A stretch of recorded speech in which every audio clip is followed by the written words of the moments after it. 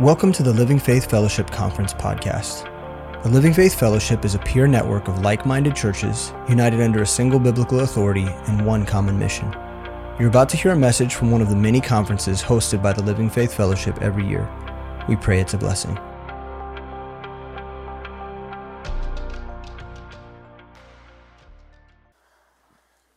Good morning, everyone. How we doing? It's the last day, right? Kind of running on fumes a little bit. So we'll see if we can be efficient this morning and keep you awake in the process. If I can echo what Pastor Joe said last night to OHBC, I want to thank you all for your very warm hospitality. You're a very gracious group of people. Thank you for having us. Thank you for serving us and loving on us and giving us the opportunity to come minister alongside with you. Each time we come here, I think we walk away as a church learning a little bit more about what it means to be given a hospitality. You guys do a wonderful job, so thank you very much. We're going to continue this morning looking at a few more principles for leadership, and we're going to position ourselves just to hear from the Lord. Father in heaven, we thank you so much for your mercies that are new every morning. God, we thank you for your love that is so amazing. We thank you for your marvelous grace. God, we thank you for your faithfulness. We thank you for your long suffering. We thank you for your kindness. We thank you for your goodness. You do all things well. And thank you for giving us the opportunity to worship you this morning as the body of Christ. Thank you for the opportunity for allowing us to gather at the feet of your word and hear your voice and to be able to run with what we hear. And so, Father, for your glory and for the edification of your church, would you use this time to show us how we can be better at making disciples indeed. In Jesus' name, amen. So by way of recap, in the church, if we have leaders who do not have the heart of God, then what's going to happen for sure is we're going to make disciples who don't have the heart of God. If we have leaders who have not learned how to get hurt well, then what we're going to have in the church is we're going to make disciples who have also not learned how to get hurt well. So when, not if they get hurt, they're going to retaliate in the flesh, and that's going to be grievous to the Lord and not edifying to the church, right? And so what you have on your hands is essentially a mess. And so these principles are very, very critical. But we continue this morning looking at the 8th principle. When the Amalekite stranger in 2 Samuel chapter 1 came and reported to David that he finished Saul off on Mount Gilboa, David had him executed, had him put to death, and he was right to do so. When Rechab and Baanah murdered Ishbosheth and beheaded him and brought his head to David, David had them put to death, had them executed as well. And he was right in both cases to do what he did. But we continue this morning looking at this. We look at chapter 3 of 2 Samuel, beginning in verse 26.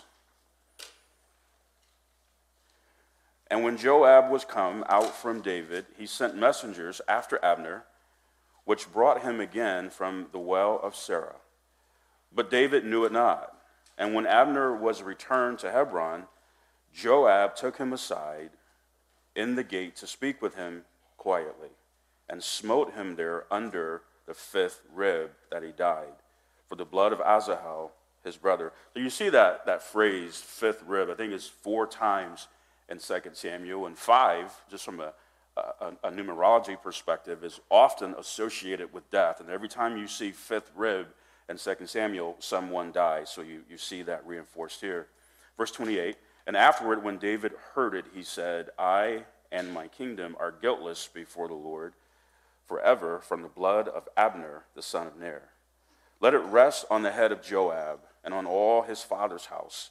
And let there not fail from the house of Joab one that hath an issue, or that is a leper, or that leaneth on a staff, or that falleth on the sword, or that lacketh bread. So Joab and Abishai, his brother, slew Abner because he had slain their brother Asahel at Gibeon in the battle. So Joab was very displeased with this peace treaty that David had apparently made with Abner, and acting in absolute rebellion, he goes over David's head along with his brother to make this right and murders Abner. For starters, Hebron was one of 6 Levitical cities that had been designated as a city of refuge, which meant if someone had committed involuntary manslaughter, they could not be killed in a city of refuge. Abner killed Asahel, Joab's brother, but he did not murder him. When you know the history of that. After the battle at the pool of Gibeon, Asahel pursued Abner. Abner recognized that Asahel was not a man who was in his league, and he warned him twice. Go find someone that's your own size. I'm not your guy. I'm giving you 2 warnings. Stop. Asahel would not stop. He continued to pursue Abner to the point where for Abner it was kill or be killed. That's exactly what it was. So Joab and Abishai were out of bounds in murdering Abner in Hebron. Look at Exodus 21, beginning in verse 12. He that smiteth a man so that he die shall be utterly put to death. And if a man lie not in wait, but God deliver him into his hand, then I will appoint thee a place whither he shall flee, city of refuge. But if a man come presumptuously upon his neighbor to slay him with guile, thou shalt take him from mine altar, that he may die. What Joab and Abishai did was not involuntary. It was very premeditated. They usurped David's authority and committed premeditated murder in a city of refuge. And David essentially cursed Joab, but that's all that he did. Nothing else. We continue looking at 2 Samuel 13:21 as we build our case to make this next principle. But 2 Samuel 13:21, but when King David heard of all these things, he was very wroth. So that was David's response to learning of the news that his son Amnon had raped his daughter Tamar. According to Deuteronomy 22, Amnon should have been put to death. No doubt about it. From here, Absalom would then order the murder of his brother, David's son, Amnon. David mourned that very deeply, but ultimately did nothing. And so this 8th leadership principle tells us this: leaders must make the hard call when necessary. Must. Leaders must make the hard call when necessary. It was easier for David to have had the Amalekite stranger and Rechab and Baanah to have them all put to death. That was relatively easy from the perspective of they were not family. Joab and Abishai were David's nephews. And of course, Amnon and Absalom were his sons. That would have been a very hard call. That would have been a very hard call to put family to death, literally. Difficult, for sure. But please, would you consider this? The consequences, and this is true every time, the consequences of not making the hard call are always harder than making the hard call. This is true every time. Just from a parental perspective, I learned this in parenting, right? Like, you know, once the kids, they say the terrible twos, I think for us it was a terrible ones. Like when they began to manifest their sin nature and just in the process of working through all that, one of the things that God showed me was, son, listen, it's much easier to deal with this at 1 and 2 verses 12, 13, 15, 16, 17. Do the hard thing now. Joab and Absalom would both go on to do greater damage, much greater damage. And there are a few things that tempt us as leaders to bypass making this hard call. One of them is it's just downright hard. It's just hard. These are extremely difficult conversations to have. I have them. I have to have them. Where you're leading up to this conversation and you can't sleep. I mean, it is consuming you. This is a very hard thing. And we don't look forward to it, but, no matter how you slice it, it's going to hurt. It's going to hurt them. It's going to hurt you. It's going to hurt others. This is very difficult. It's hard. And you think to yourself, it would just be easy to just let this go, and eventually it'll work itself out. Where here's the sober truth, it never just works itself out eventually, does it? It only goes from bad to worse. The other thing that compels us to bypass making this hard call is the fallout. How is this going to affect the church? Is this going to result in people leaving? And man, how many people are going to leave, and what does their giving look like? How is this going to set us back? Unfortunately, there will always be fallout when these decisions are made, but a little leaven leaveneth the whole lump, doesn't it? The fallout will be much worse if we don't make the hard call. Every single time. One of the things that guides us within the leadership ranks at Midtown is something that Sam reinforces to us with some degree of regularity, if you would. And I'll share it with you, but it's that we abide by this principle of making the distinction between weakness and wickedness. That's a core principle, operating principle for us and leadership at NBT. And I'm not saying it's valuable because we abide by the NBT, but it has helped us to form and set our approach to dealing with some difficult things when you can work through this principle. And I'll do my very best to try and justify it biblically, but here in 2 Samuel 3 and verse 39, David said, "And I am this day weak, though anointed king." Now, at this point, he was anointed king by the tribe of Judah, his tribe. He wasn't king over all of Israel yet. We're going to get to that here in just a minute. "And these men, the sons of Zeruiah, be too hard for me. The Lord shall reward the doer of evil according to his wickedness." So what Joab and Abishai had done was wicked. We continue, and we look at 2 Samuel chapter 4 and verse 11. "How much more when wicked men have slain a righteous person?"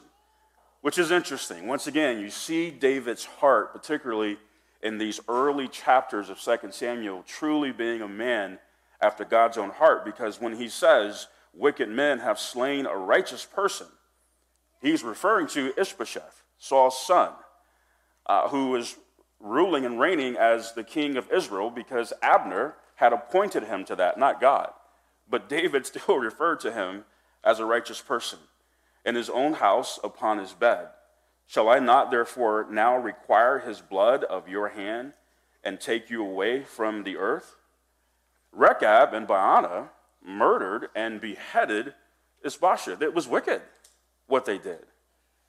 After Solomon took the throne, Adonijah, David's son, went and caught hold of the altars in the tabernacle. He had attempted to swindle the throne from Solomon, although David had made it clear that Solomon was going to succeed him. Adonijah said, "We'll see about that. I'll make myself king." But by catching hold of the altars, he was essentially begging for mercy. Well, let's see what Solomon said about that in 1 Kings chapter 1, beginning in verse 51. "And it was told Solomon, saying, Behold, Adonijah feareth King Solomon. For, lo, he hath caught hold on the horns of the altar, saying, Let King Solomon swear unto me today, that he will not slay his servant with the sword.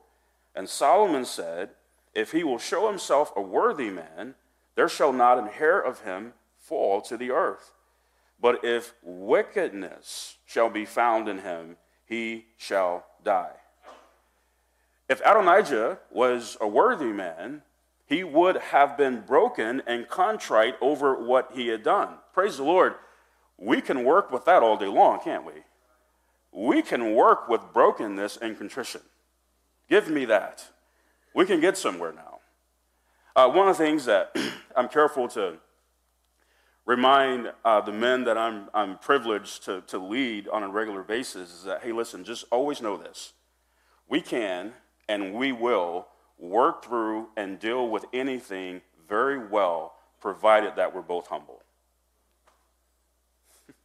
There isn't a hurdle we can't clear. There isn't an issue we can't work through. If everybody comes to the table and we're humble, we'll get somewhere. But the minute we come with something different, well, that just makes things difficult. Because when wickedness is involved, we're dealing with a hard attitude now that calls for a much more direct, biblical, and firm approach. It's very, very firm. And one of the telltale signs that you're dealing with wickedness is the clear absence of brokenness and contrition after a foul violation of God's word. I mean, someone has grossly crossed the line of God's word, and it's like, man, they can sleep at night like nothing ever happened. Like, what's your problem? Why are you getting so worked up about this? Why are you so excited about this? What's so bad about this?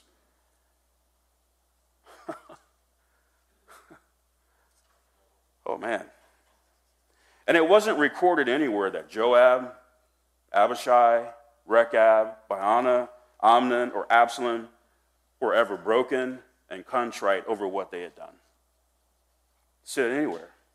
And Adonijah would take another swipe at the throne to only be put to death, showing that he ultimately wasn't a worthy man.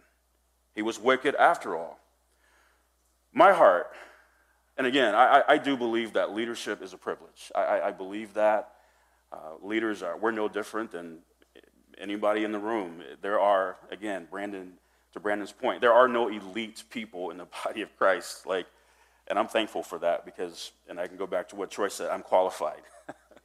If you got to be elite, if you got to be great, I mean, you're talking about a guy who had a 1.7 GPA in high school. And God can use me? Cool. Wow. Okay. Right?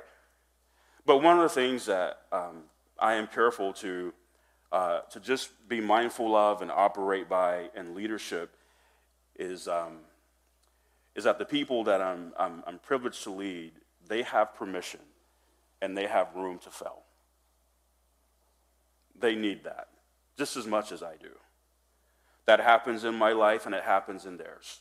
I'm sorry, we're all going to fail. We're going to talk about that here in a minute too. And most of the time when that happens, I don't say anything.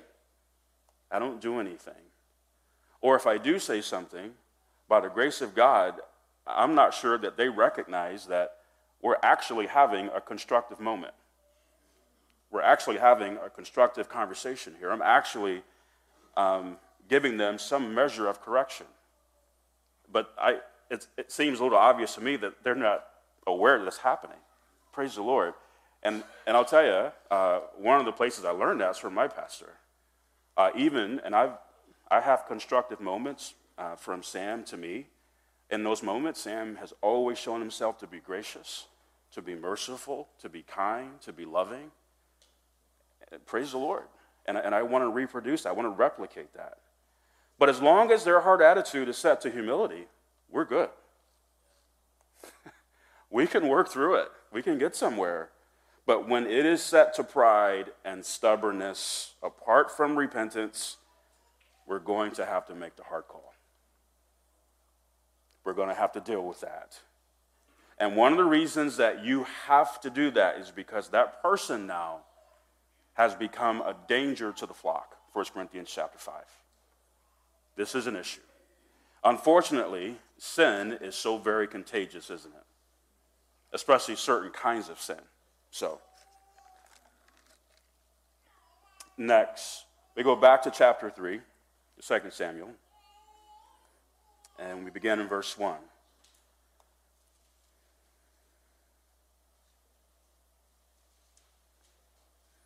Now there was long war between the house of Saul and the house of David, but David waxed stronger and stronger, and the house of Saul waxed weaker and weaker.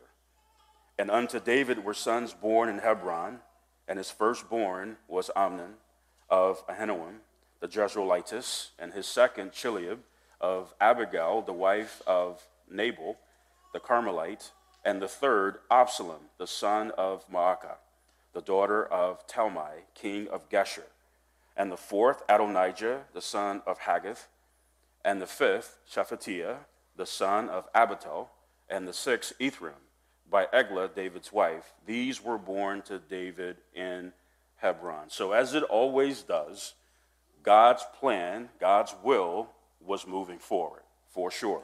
The house of Saul was waxing weaker and weaker because David was God's anointed, not Ishbosheth. Now, David would have known. He would have known. He would have been able to discern and clearly see that the diabolical agenda led by Abner was weakening. It was crumbling. It wasn't coming to pass, and that God was inching him closer and closer to what God had promised him. He would have known that. But verses 2 through 5 here in chapter 1 are just piercing. They're just piercing. While God was at work, so was David, by adding wives and concubines, which according to Deuteronomy 17 was a no-no for kings. Yeah, David wasn't the king of all of Israel yet, but he was the king over Judah. He had been anointed. That was his second anointing. There'll be a third before he takes the whole nation as a whole. But he was a king at this point. And there are some names in this list that were going to be a problem for him later. We move to chapter 5, beginning in verse 10.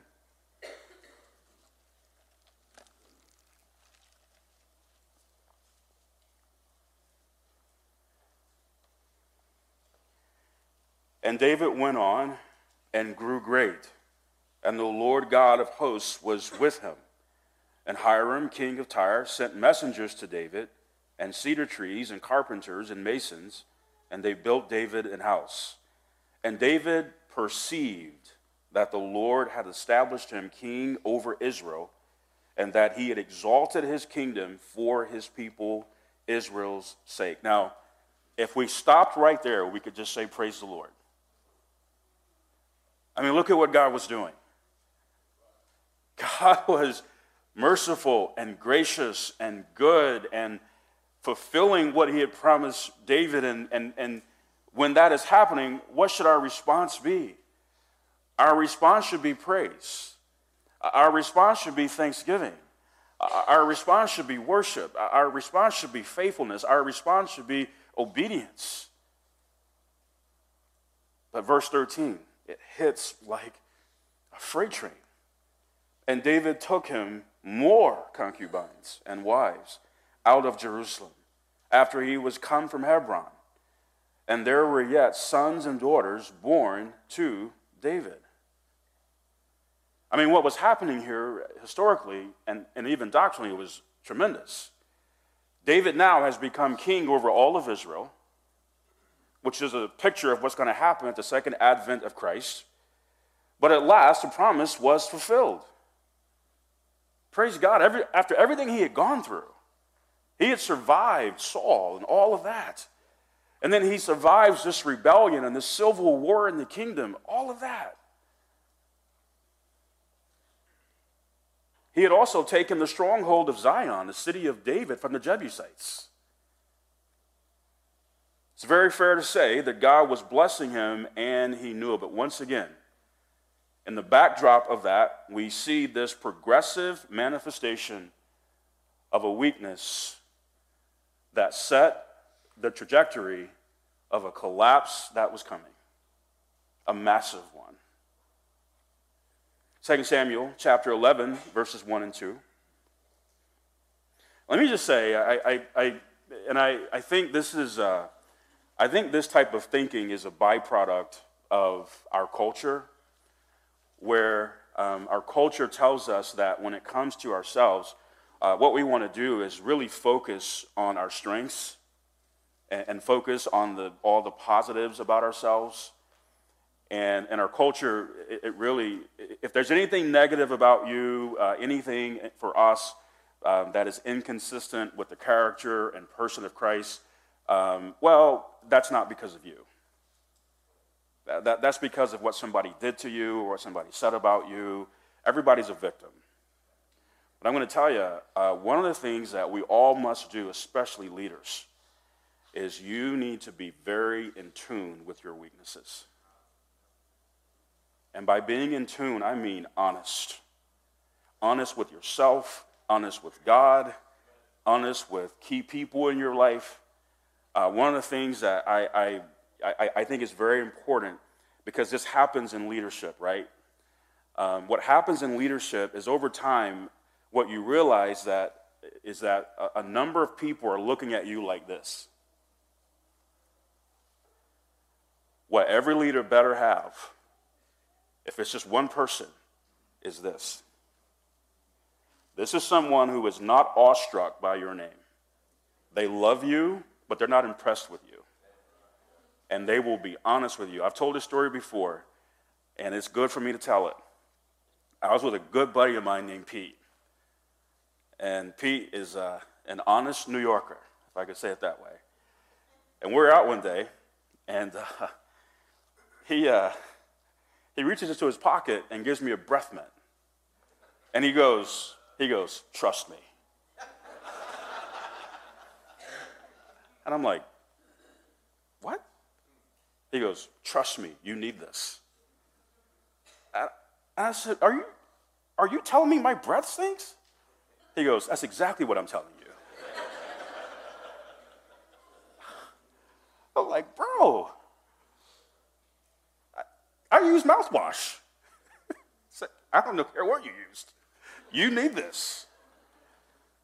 You know what? In the moment, and we were in public, I'm like, you couldn't wait till we got to the car? You couldn't, man, you just undressed me publicly. Every leader needs a Pete. You need someone to tell you when your breath stinks. Because they love you. Thank God for Pete. 2 Samuel 11, verse 1. And it came to pass, after the year was expired, at the time when kings go forth to battle, that David sent Joab and his servants with him and all Israel. And they destroyed the children of Ammon and besieged Rabbah. But David tarried still at Jerusalem. And it came to pass in an evening tide that David arose from off his bed and walked upon the roof of the king's house. And from the roof he saw a woman washing herself, and the woman was very beautiful to look upon. When you get to 2 Samuel chapter 11, David was at his peak. The apex. This thing was rolling. It was. He had experienced massive victories in battle. His kingdom was expanding. But when the battle resumed with Ammon, instead of going to battle, instead of leading his troops into battle, he chose to stay behind. No specific reason is stated as to why, but when you look at everything that was leading up to this point, I could envision him saying, you know what? Things are good. Things are going well, man. Look at all, wow. Man, I am the king over this place. Look at the kingdom. Look at we're kicking butt and taking names. This thing is going down. Instead of being steadfast, unmovable, and always abounding in the work of the Lord, he said, you know what? I can relax. I can relax. I can let my guard down. It's all good.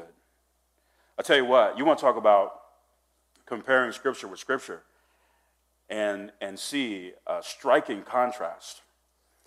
Look at 2 Samuel chapters 10 and 11, and then compare that with 1 Kings chapter 10 and 1 Kings chapter 11. It'll blow your mind. 2 Samuel chapter 10, David defeats Ammon and Syria. And then here it is, chapter 11. He sees Bathsheba on the roof. 1 Kings chapter 10, Solomon's on top of the world. I mean, it's rolling. 1 Kings chapter 11, man, he loved many strange women. Wow. Insane. Here's the 10th or the 9th leadership principle. You're like, I wish it was the 10th so we can be done. Here's the 9th one. Leaders must manage success well. We have to. We must manage success well. Listen, the most dangerous season in the life of a leader is when the blessings of God are being poured over their ministry. That is the most dangerous hour. It is. People are getting saved. The church is growing numerically, spiritually. Offerings are getting bigger and bigger. Churches are being planted. And listen, we're not talking about this happening for a couple of weeks, maybe a couple of months. We're talking about over, 3 to 5 years. You can look and go, wow, man, look at what's happening. Things are good. But here is the temptation. 1 Corinthians 10 and verse 12.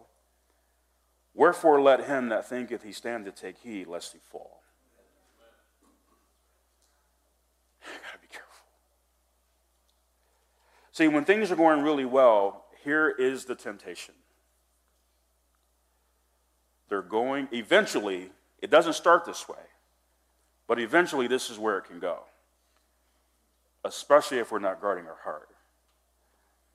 Things are going well because of me. It's because of my leadership. It's because of my decision making. It's because of my preaching. So one of the things we talk a lot about, and I think it's good to repeat this, but one of the things we talk about a lot in Foundations 2 and 3, in that environment where we're equipping believers to disciple others, it's very important to recognize that we are not responsible for anyone's success or failure. That is beyond the scope of what we do. Now, here's where it's interesting, because when someone doesn't make it, they don't finish the process, especially for people who are discipling for the first time. That can be crushing. And they process that like, well, man, what did I do? Man, was I not teaching well enough? Was I not doing it right? And it's like, be careful, because if you are saying you are responsible for their failure, guess what you're also saying? What you're also saying is if they do succeed, it's because of you. So let's be careful. Very careful. The bivocational church planter, with an average of 7 people who are attending regularly, doesn't need any help mustering up a desperate prayer life. He's desperate, and he knows it. He needs God, and he knows it. Desperate, and that's a good thing. The challenge is staying in that place. Because when the parking lot is full Sunday after Sunday, and we don't have to watch every nickel that we spend, that's when we're very vulnerable. When we can make decisions now, we don't have to even pray. Just get the church card out, and we'll take care of that. And we stand up, and the place is packed, and people are excited, and the offering is just getting bigger and bigger and bigger. Now, that's tough. That is as tough as that church planter standing on a Sunday morning looking at 7 people, and 4 of them are his family. So let me just give you some points on how to manage success. And I was taught as a kid to respect your elders, so I'm going to do that. Joe McCaig said, if it's not alliterated, it doesn't count. So this will be very alliterated. How about that? Here's the first thing, is be honest. Be honest. John 15:5, Jesus says, I am the vine, ye are the branches. He that abideth in me, and I in him, the same bringeth forth much fruit. Here it is. For without me, would you say it with me? Ye can do nothing. That's the truth. Without the Lord, what can we do? Nothing. I can tell you what I can do. I can make a mess of things. Seriously. Quick, fast, in a hurry. I mean, I can make an absolute, genuine, first-class mess. And one of the things that can tempt us and does tempt us to think that what's happening is because of us is because what people are whispering to us. People have a way of doing that, don't they? So let me tell you, one of the things that when I was younger in ministry, like compliments used to be a big deal to me. Like, yeah, really? Thank you. Like praise the Lord, but I mean, I think I needed that. That feels good. Until I learned that the same people that compliment you can use that same tongue to do something totally different. So the Lord taught me, you don't make your living on that. You don't make your living on that. You don't. If we have a John 15 relationship with Christ, we'll know better. We'll know why it's happening. We'll know. Lord, I know in my heart and in my mind that all of this is happening by you and for you. That is always the truth. There's nothing good that dwells in this thing right here. So I know it can't be me. I know it can't. Next, be humble. Be humble. Proverbs 29:23. A man's pride shall bring him low, but honor shall uphold the humble in spirit. It is so good for me. So one of the things I think is very critical when it comes to what we value. What we value in life, what we value in ministry is alignment. That our value system is in alignment with God's. So what is it that God values? Well, I'm going to tell you, one of the things that he values is humility. In the eyes of God, humility is an honorable trait. It's honorable. It's glorifying to God.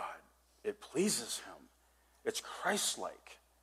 It edifies people. You know, I came from a very broken and dysfunctional family. That's where I was reared, and was exposed to a lot of darkness and pain and hurt, and it was my normal. And so when I married my wonderful bride, my wife's a very gracious woman. She's a fruit of the Spirit woman, and I had to learn how to disagree with her. I mean, I'd had 22 years of, when you disagree, you get disagreeable. You get profane. You get nasty. You get volatile. You get heated. That's how you express yourself when you're unhappy. And so, those early years of our marriage, I had to learn how to, and her thing was a soft answer. I'm not coming down there with you, but I am inviting you to come up here with me. How about we both humble ourselves? That will win. What you're inviting me to, we're going to lose, because that doesn't glorify God. The Lord is faithful to remind me that I will never lose, ever, when I choose humility. I can't lose. I cannot lose. Stay humble. Stay humble. Next, be hungry. Be hungry. Psalm 42, verse 1. As the hart panteth after the water brooks, so panteth my soul after thee, O God. My soul thirsteth for God, for the living God. When shall I come and appear before God?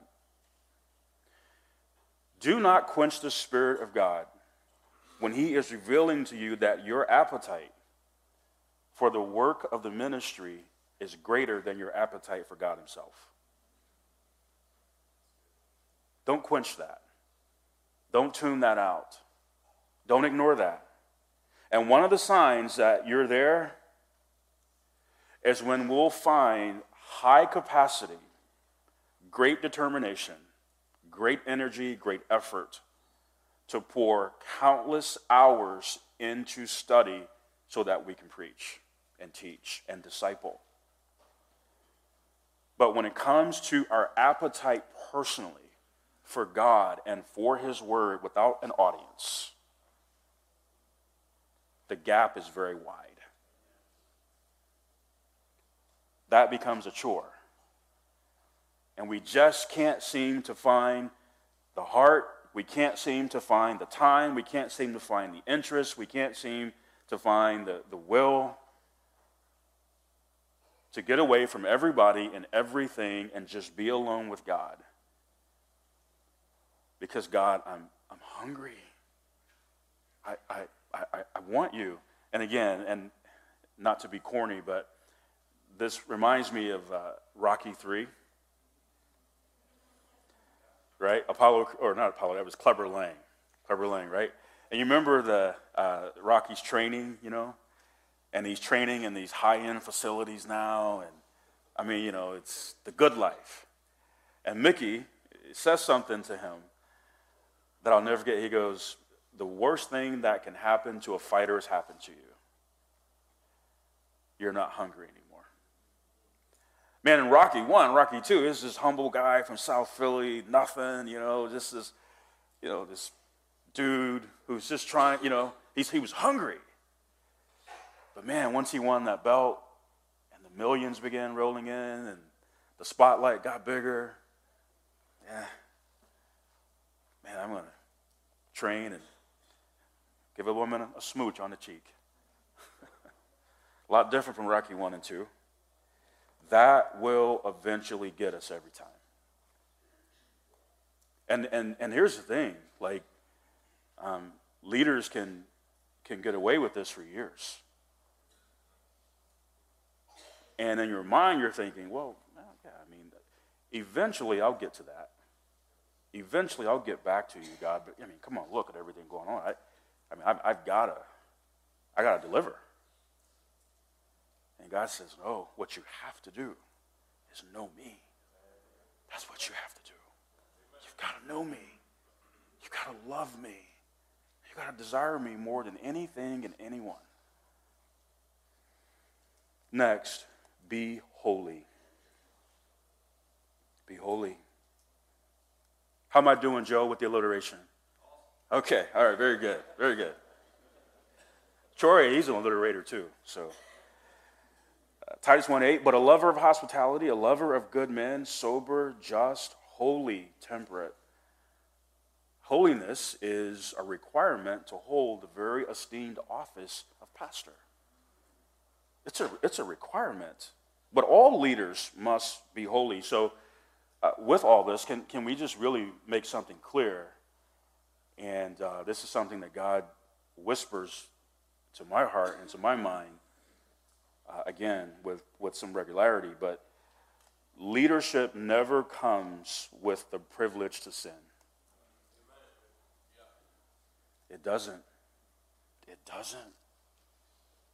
We are not afforded that in leadership.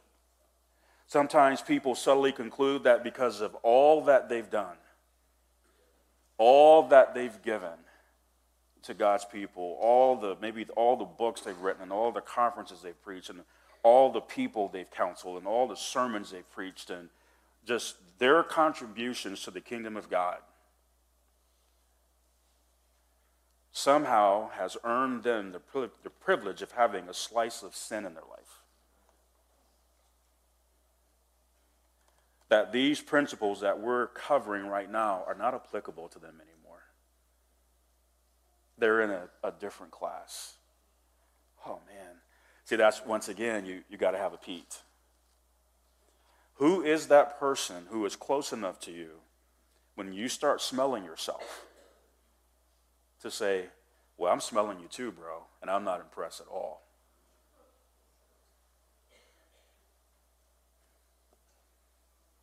Be careful, right? Okay, finally, let's go to 2 Samuel 12, begin in verse 19.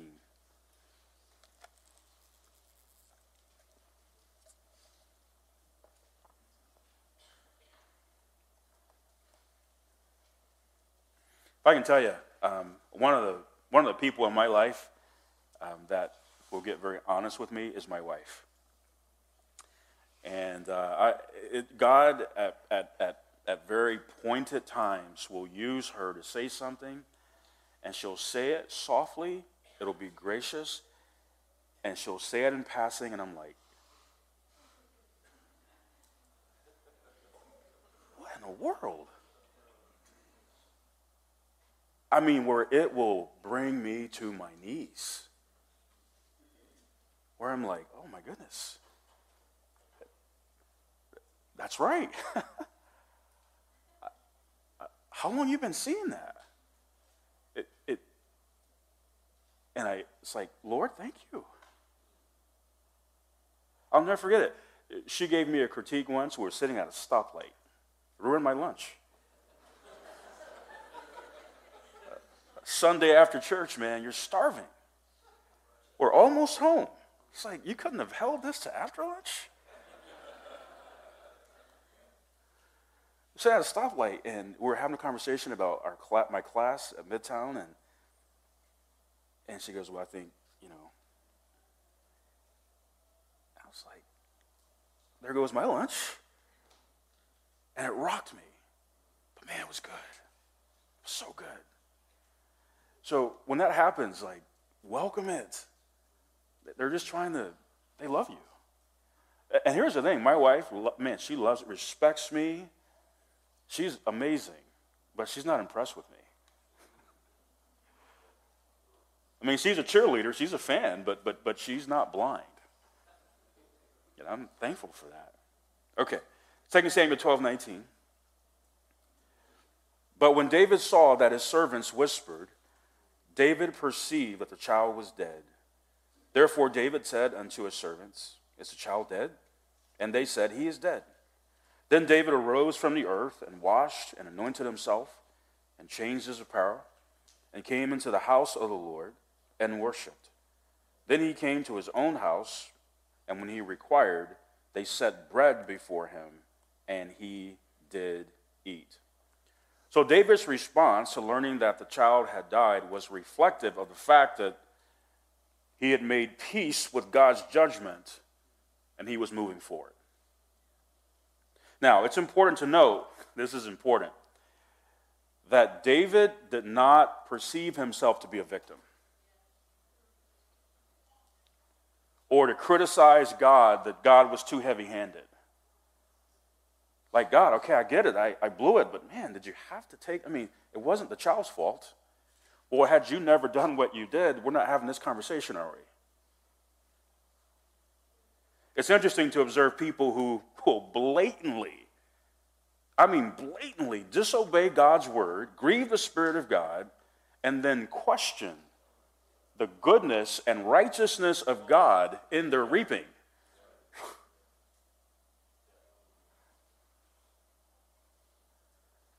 So God, you didn't have to take my ministry. Okay, I took a little money. Okay, I had a couple of women. Don't punish the church.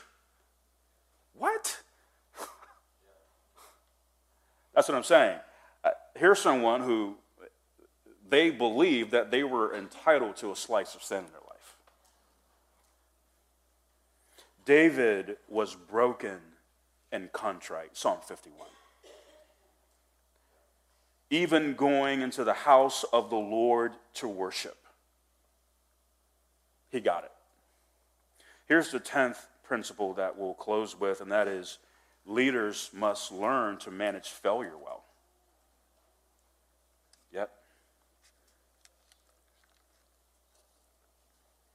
It has been said that when a woman walks down the street, her greatest fear is that she'll be assaulted or killed. When a man walks down the street, his biggest fear is that he will be laughed at. To be perceived as not being worthy of respect, to be perceived as inadequate, to be perceived as a failure, at best, is an unenviable position for men. Boy, we hate failure, don't we? It's delicate. It is delicate. And it can stalk you in ministry, can't it? It can stalk you. What do people think? Do they think I'm not whatever enough? Here's the reality. All leaders are going to succeed and fail in ministry. I'm sorry, but that's the truth. I would imagine that there's unified agreement on that point. I can tell you there are some moments I wish I had back this week. And we're at a conference, right? This is as close to heaven as we're going to get. Like, we're all together, we're all like-minded, and there were some moments I wish I could have back.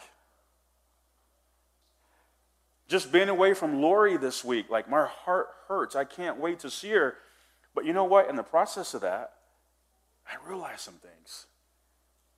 Like, it shouldn't take me coming 800 miles away to realize how wonderful she is. There are some things I need to adjust when I get back. Like, I need, right? I will always be a work in progress. So, in case you didn't appreciate the previous alliteration, I'm going to give it to you again. So let's talk about managing failure, because we're going to have to do that. One of the things I can tell you, and from a parental perspective as well, is that this is something that I know that we have, and we continue to emphasize with our children, is teaching them how to manage success and failure, because they're going to do both. And failure can be crushing to them.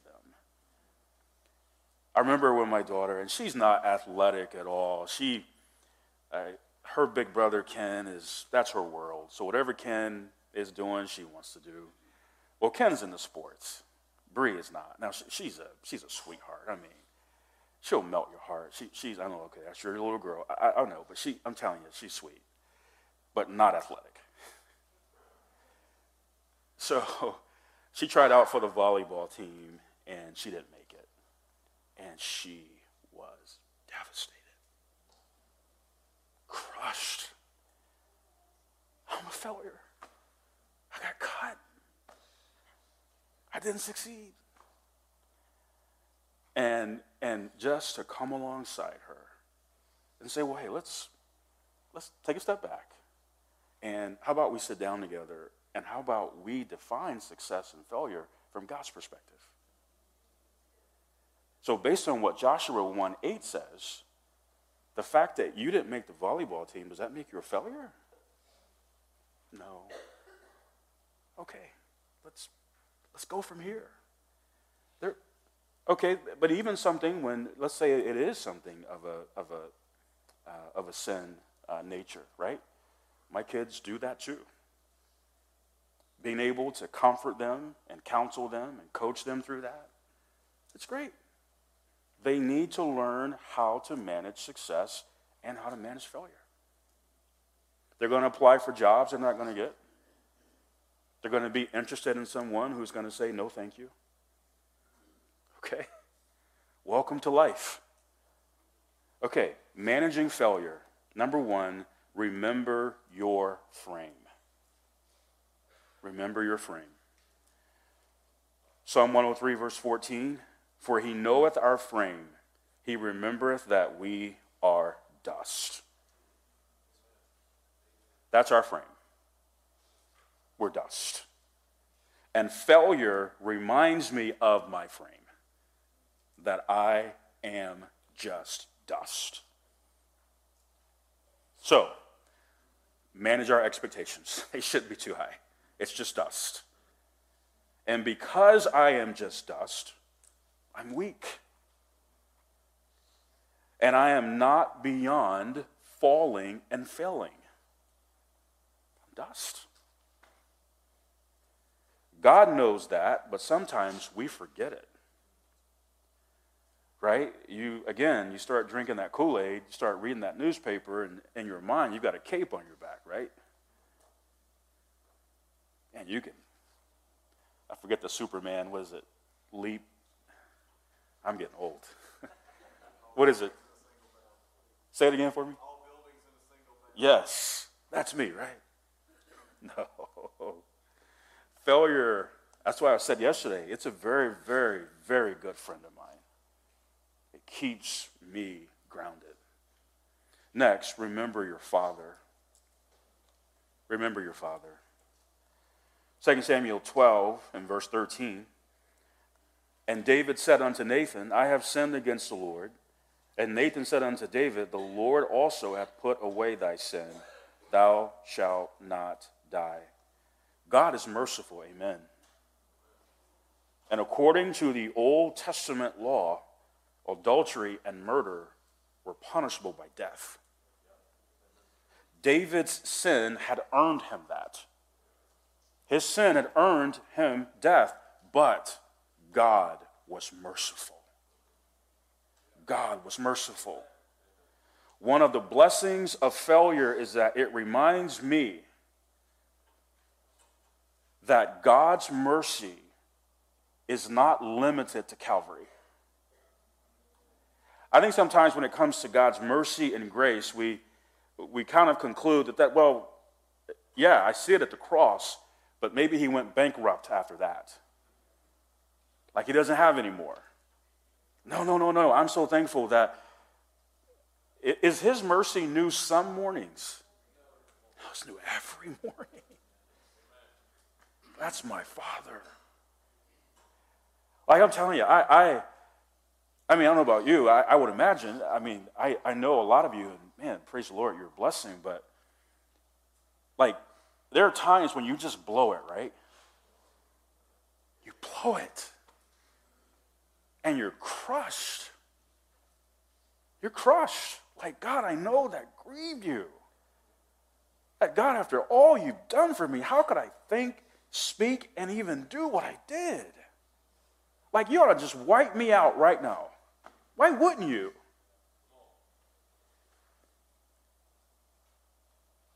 To only go sit with God in a quiet time and open his word and like, there's the mercy of God. Oh, man. Lord. Whoo. Wow. I don't understand it. I don't understand it. How in the world could you be merciful to this guy? You see how I treated my wife this week? I was anything but a good husband. Oh, man. It was God's mercy that led David to go into the tabernacle and worship because he knew what he deserved. He knew. I deserved death.